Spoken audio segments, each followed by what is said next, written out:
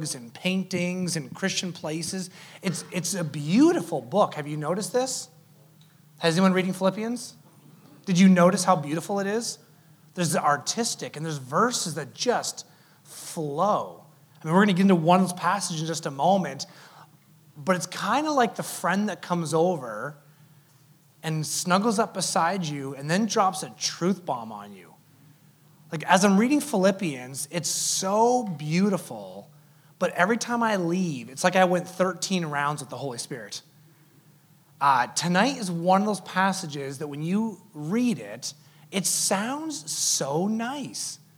It feels like a spiritual hug until you step back for it and realize it's actually a jaw-dropping passage inviting the church to live in stark contrast to the world around it. Does that resonate? Well, you lost momentum there. Come back and sing a few songs. I'm not doing it for them. Philippians chapter 4, get your Bibles ready. I hope you brought your Bibles.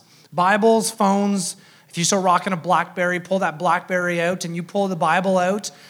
Philippians chapter 4, verse 4. We're just going to dive right in. Rejoice in the Lord always. And again, I will say rejoice. Let your reasonableness be known to everyone. The Lord is at hand. Do not be anxious about anything, but in everything by prayer and supplication, with thanksgiving, let your requests be made known to God. And the peace of God, which surpasses all understanding, will guard your hearts and your minds in Christ Jesus. Finally, brothers, whatever is true and whatever is honorable, whatever is just and whatever is pure, whatever is lovely and whatever is commendable, if there is any excellence, if there is anything worthy of praise, think about these things. And what you have learned and received and heard and seen in me, practice these things, and the God of peace will be with you. Doesn't that sound nice? Doesn't it sound like just a nice hug by friendly Pastor Paul? I don't think so. I read that this week, and I have been wrestling with it the entire week. I don't know what your Bible says. You have to check your translation, but mine says, rejoice in the Lord. I don't think so.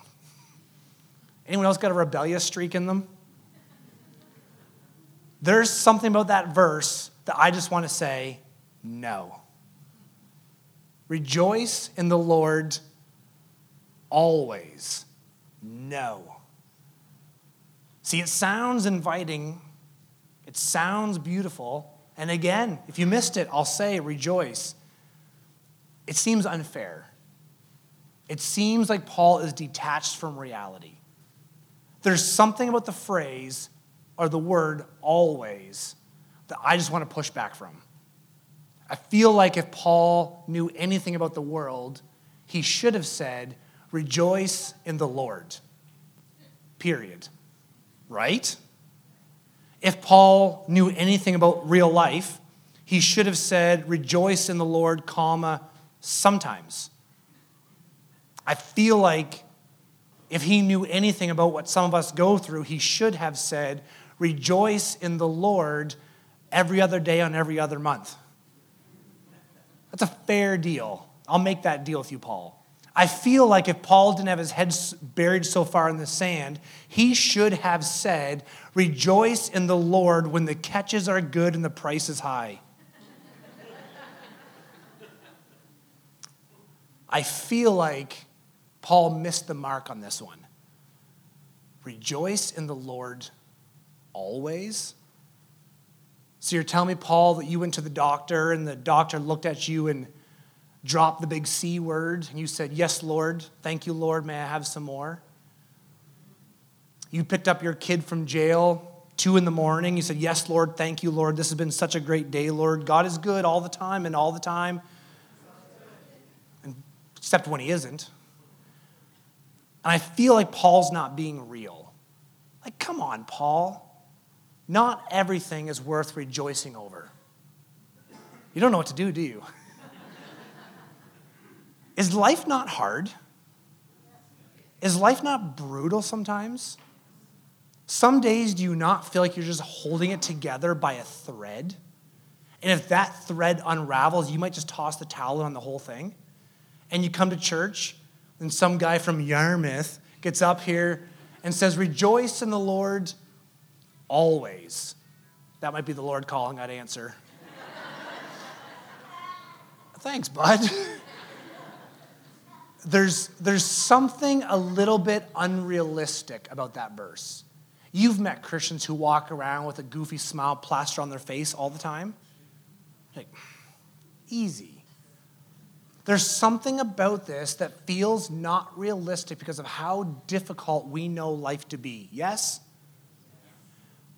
Then it's probably a good thing Paul said, rejoice in the Lord, not in our circumstances.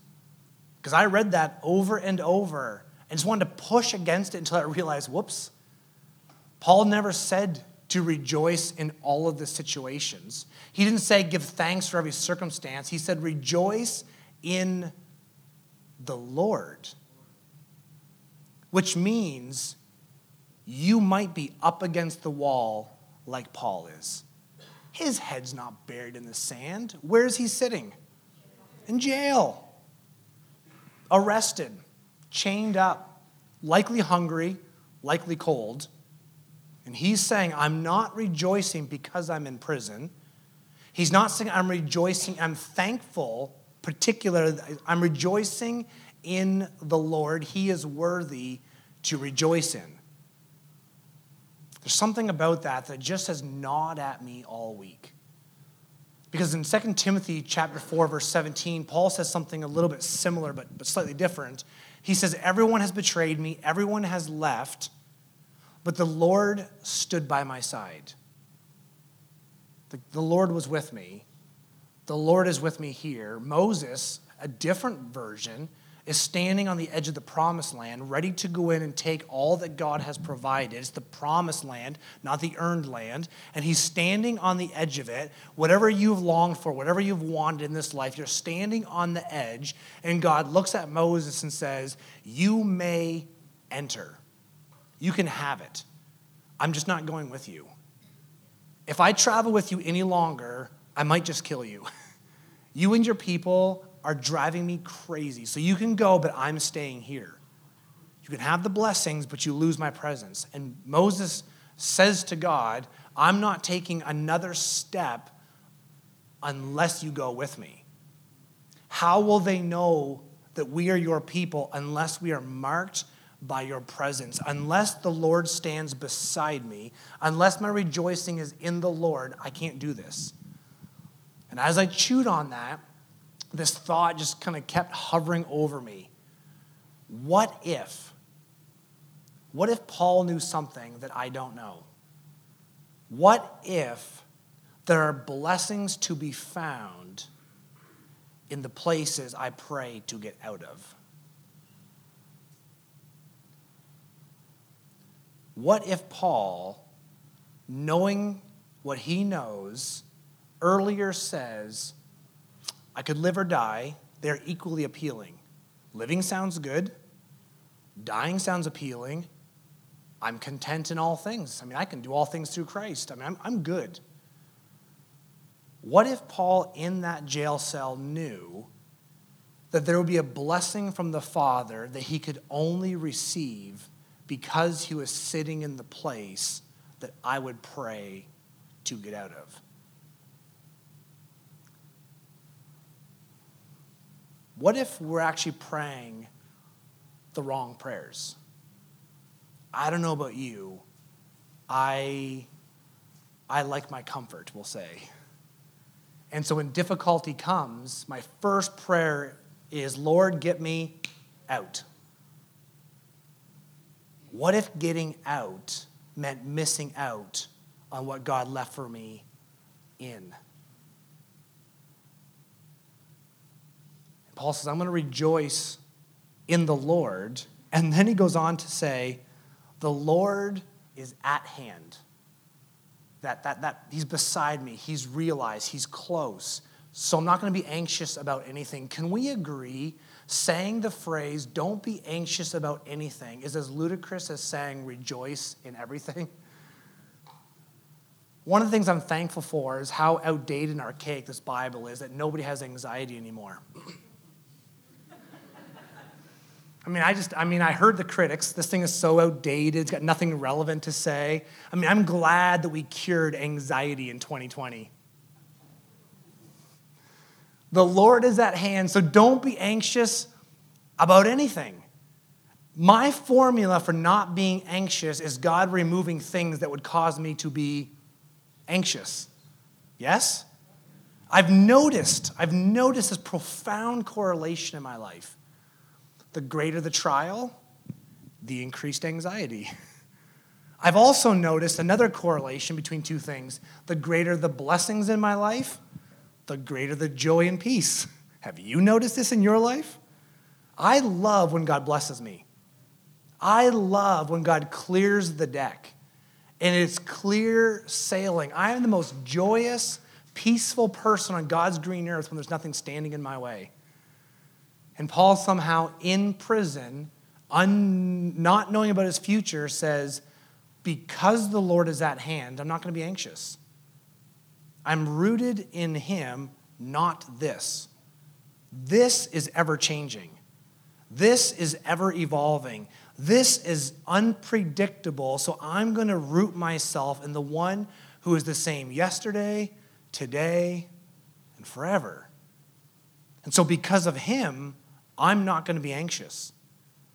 My prayers still root around the idea, change my situation and I won't be anxious.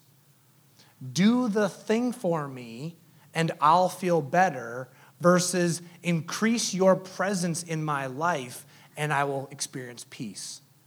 There's two different phrases he uses. At one point he says, the peace of God that surpasses all understanding. And the other time he says, the God of peace will be with you. See, if you want peace, pray for increased presence by the God of peace. We pray for peace like it's detached from God. If you want more peace, seek more of him. If you want less anxiety, seek more of him. And so Paul's got this language of, I'm at peace. I'm relaxed right where I am, and I am content, not because the situation is light, because my Heavenly Father is big. And just when he's got us on the ropes, finally, he's going to wrap up the letter. Well, he's going to do it in a few paragraphs. We're going to do it next week. Finally, after all these things I've said, here's what I want you to think about. Whatever is pure, whatever is just, whatever is noble, whatever is honorable, lovely, commendable, excellent, if anything is praiseworthy, think on these things. Think on these things. Can we agree that if somebody had a past, it'd be Paul? Can we agree that if somebody had a pass to have this kind of perspective, it would be Paul? Paul, sitting in the prison, sitting in chains, sitting where he ought not want to be, freedom almost evaporated, says, think on these things. I don't know about you, but I haven't spent a ton of time in jail, ever. I did a short stint of imprisonment in my living room a year or two ago with the rest of you. I don't know about you, but it was a hellish existence. I got up in the morning and my family was there. That wasn't the hellish part. My family was there, and I went to my cupboards, and you know what I found in my cupboards? Food. Opened my fridge. You know what I found in my fridge? More food. Check the deep freeze. You know what I found in my deep freeze? More food. Do you see a theme here?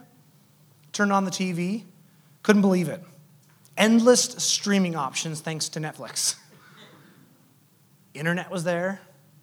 I got hungry, even though I had lots of food in the house, so we went online and ordered groceries. You know what they did? Dropped the groceries off at our house. It was a hellish existence. I suffer, I tell you. I suffer. I got up in the morning, and the church graciously kept paying me so I could pay my mortgage. I'd jump online and pretend the world cared what I had to say, so I'd do a Facebook Live. I'd preach to a camera from time to time. It was hellish, I tell you, hellish. And all through that time, do you know what I did when the camera was off? I grumbled, and I complained, and I griped. And when I got tired of griping, do you know what I did? I raged for a while. I'd rage in the living room. I'd rage upstairs. A couple times I'd pace around just thinking to myself, if I had Dr. Strang for 5 minutes, I'd pray for that man.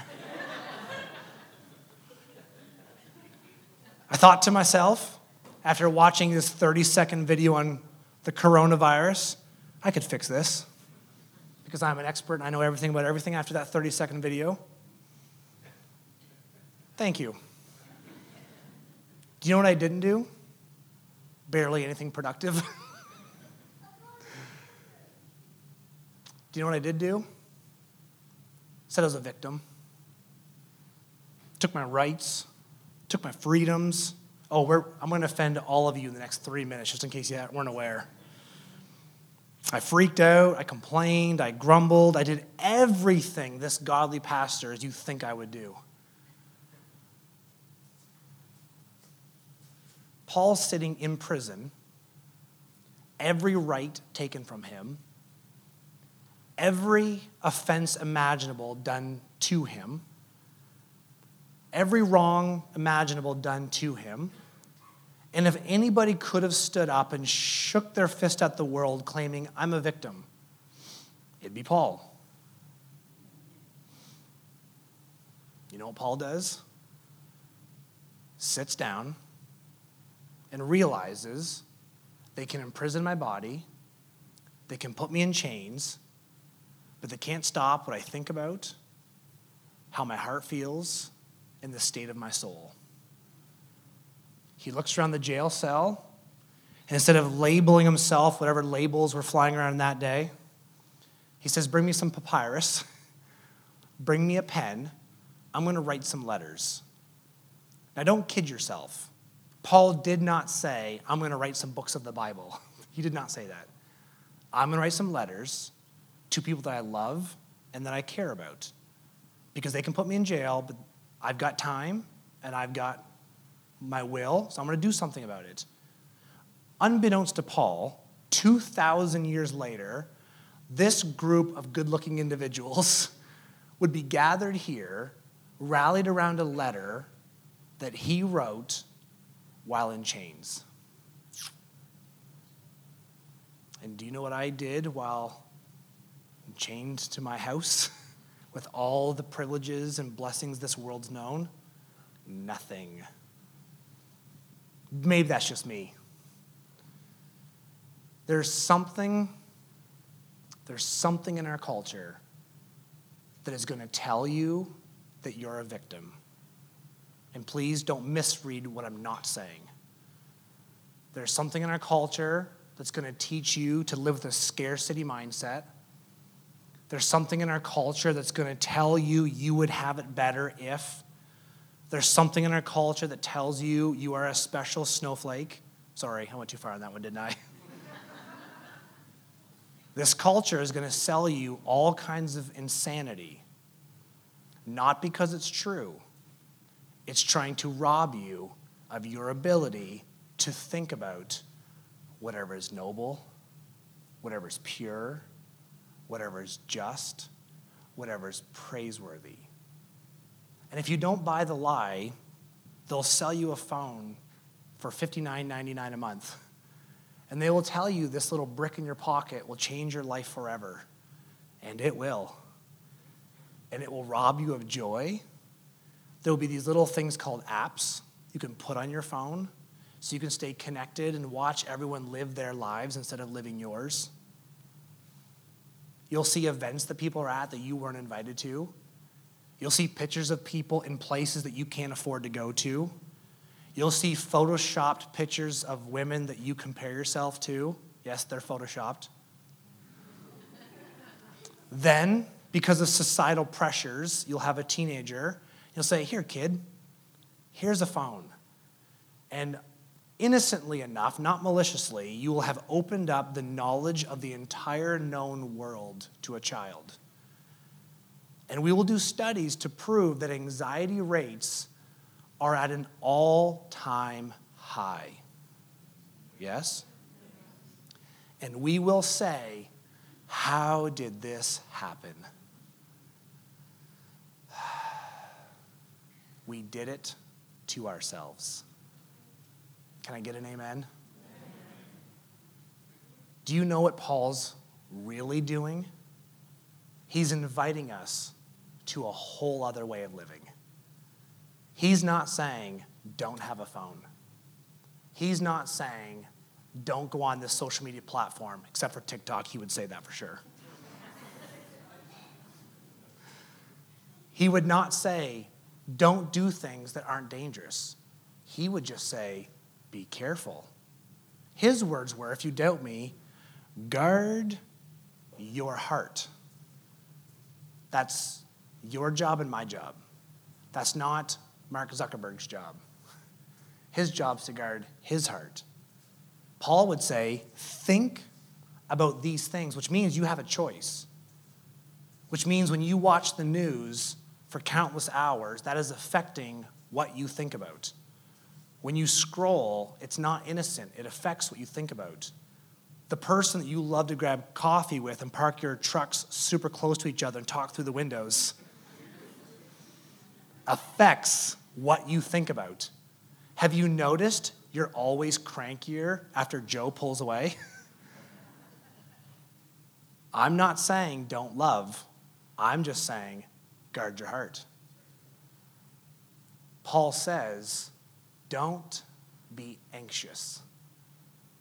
May you have the peace of God that surpasses understanding.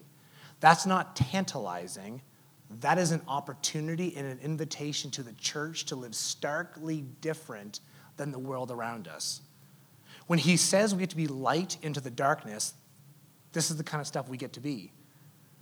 We get to live differently in our communities. We get to leave here and we get to rejoice always. Not because you don't suffer, not because you don't have trials. The band's going to come here now. Not because you and I don't have difficult appointments this week. I've got all kinds of difficult appointments this week with difficult people going through difficult things, and so do you.